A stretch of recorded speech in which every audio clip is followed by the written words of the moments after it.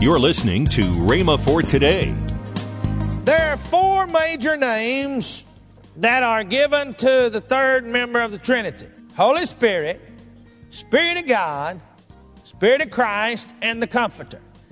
Now, these terms simply call attention to certain functions and attributes which this person manifests on different occasions.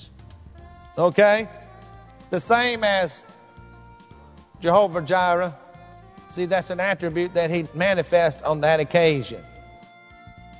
Welcome to Rhema for Today with Ken and Lynette Hagin. Today you'll hear more from Ken Hagin on his teaching, The Person of the Holy Spirit, here on Rhema for Today Radio. Also, later in today's program, I'll tell you about this month's special radio offer.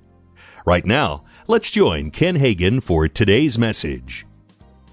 I'm going back a few years, to 1959, and I was assembled in a class, and a man walked out. We were in a big auditorium class because it was a huge class. He said, "Today we shall begin a study of pneumatology.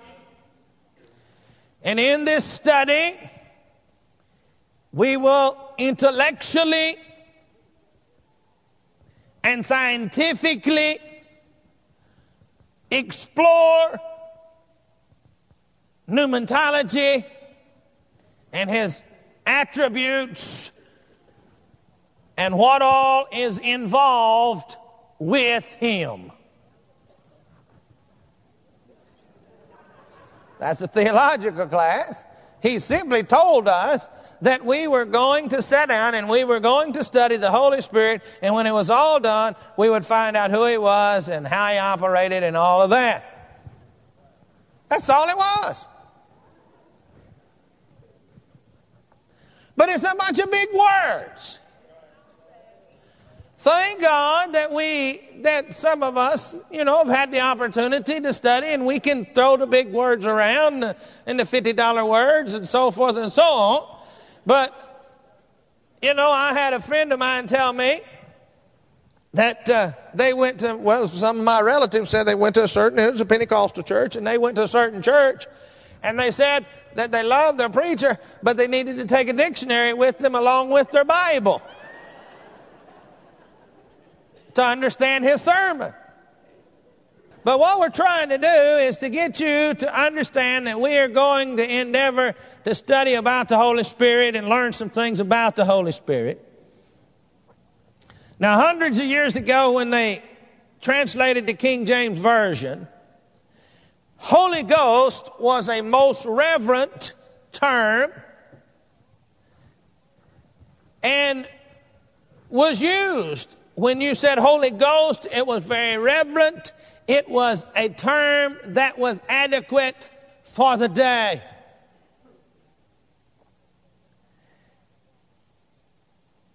The original word that it is being translated from simply actually is conveying the idea of wind or breath. And today, in our minds, the better word is spirit. Not just for us that are born again, but period. For people in general, the better word is spirit. And, it sounds better to us when we're talking about an invisible something. We deal with the term spirit.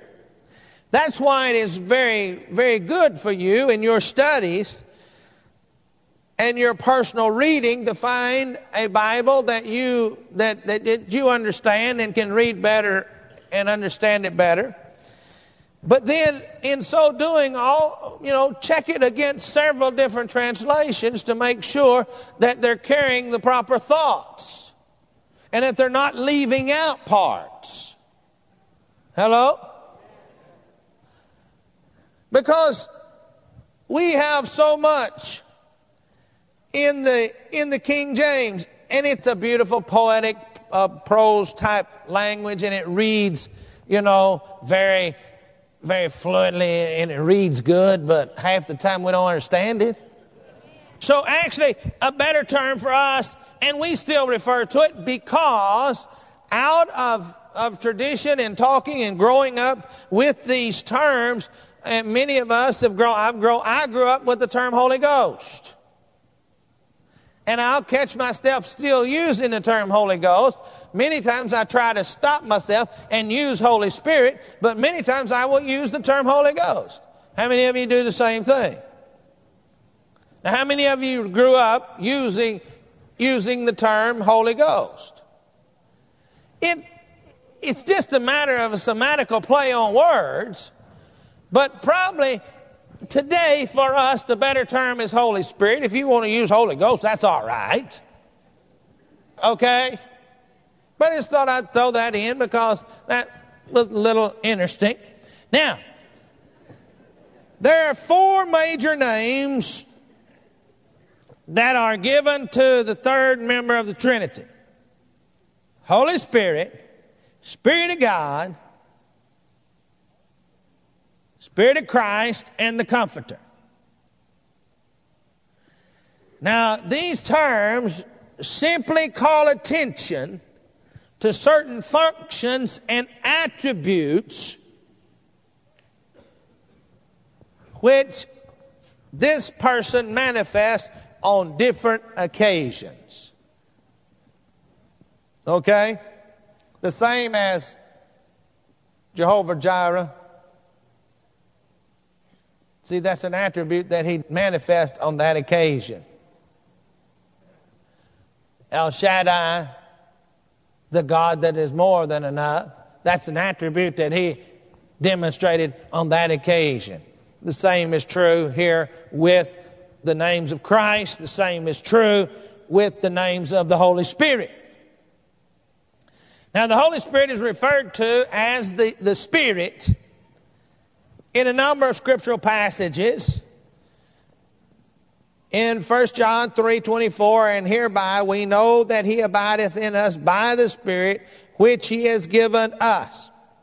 Then the Spirit searcheth all the things, yea, the deep things of God, 1 Corinthians 2:10. Now we realize that it is used sometimes just Spirit, but the majority and most frequently in the Scripture, he is referred to as Holy Spirit. Now there are many characteristics, and holy is one of the characteristics. But the Spirit is humble also, but you never hear him referred to as the humble Spirit. But he's humble. He also is not pushy, but you don't hear him call that either. He called the Holy Spirit. See, he will not push in unless he's invited. See, he does not crash the party. The devil will crash the party. A lot of other spirits I know will crash the party. The Holy Spirit will not come in until the door is opened and he is given an invitation.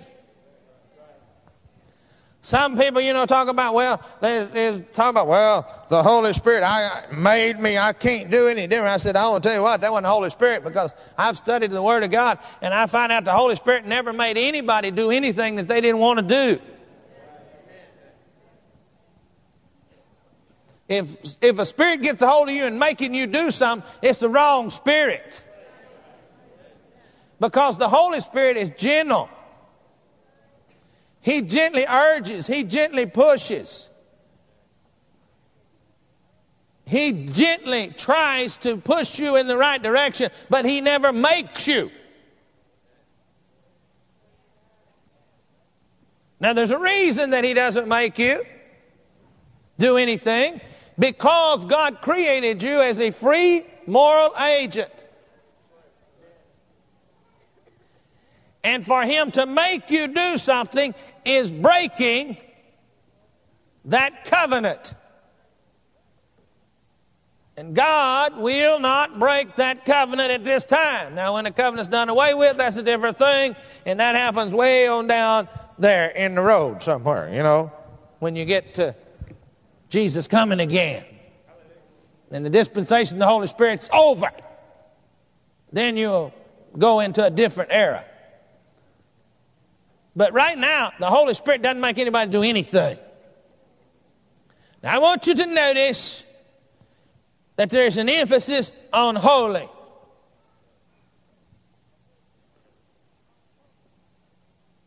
Holy. Holiness. Now, immediately you say the word holiness, and people start thinking dress. Can't do this. Don't wear jewelry. Don't wear makeup, so forth and so on. Because that's what's been associated with holiness. And I'm going to tell you what, you can do all the do's that a church tells you to do, and you can, stay in line with all of the don'ts, and still not be holy. You're listening to Rhema for Today with Ken and Lynette Hagin. You can find more resources that will change your life. So visit us today at rhema.org. That's RHEMA.org. I'd like to tell you about this month's special offer, the Get to Know the Holy Spirit package. This package consists of 4 CDs by Ken Hagin entitled The Person of the Holy Spirit. The next resource is the package of Reverend Kenneth E. Hagin's study guide entitled The Holy Spirit and His Gifts Study Course. Last but not least, Kenneth E. Hagin's CD, The Glory of God. These great resources are at the special price of $34.95. That's $16 off the retail price. Don't delay. Call today. Call toll-free 1-888-FAITH-99. Again, call toll-free 1-888-FAITH-99. You can also order online at rhema.org. That's RHEMA.org. rhema.org.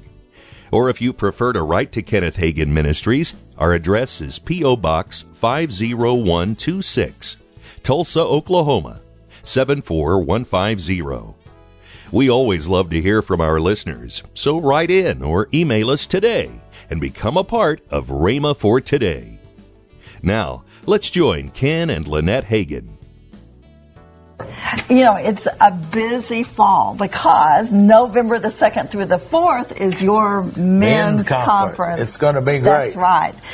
We just finished the women's conference. Yes. And now you'll have a men's conference November the 2nd through the 4th. It's going to be a great time for men. It starts there on Thursday night. Yes. And I speak on Thursday night. And then on Friday morning, David Kramer will be speaking, and Marcus Martinez will be speaking on Friday night. Mm-hmm. Then Craig will be speaking on Saturday morning, and then when he finishes, then we have a communion service that is just great. It's fantastic. It's the highlight of the whole thing. There's workshop, panel discussion, giveaways. Yes.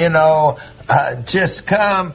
And after the night services, mm-hmm. they go over to the gym and they just kick back and relax and have a fellowship and a lot of. As my dad used to say, if you miss it, you're gonna miss half of your life. Tomorrow on Rhema for Today, we'll continue Ken Hagin's life-changing message. That's tomorrow on Rhema for Today with Ken and Lynette Hagin.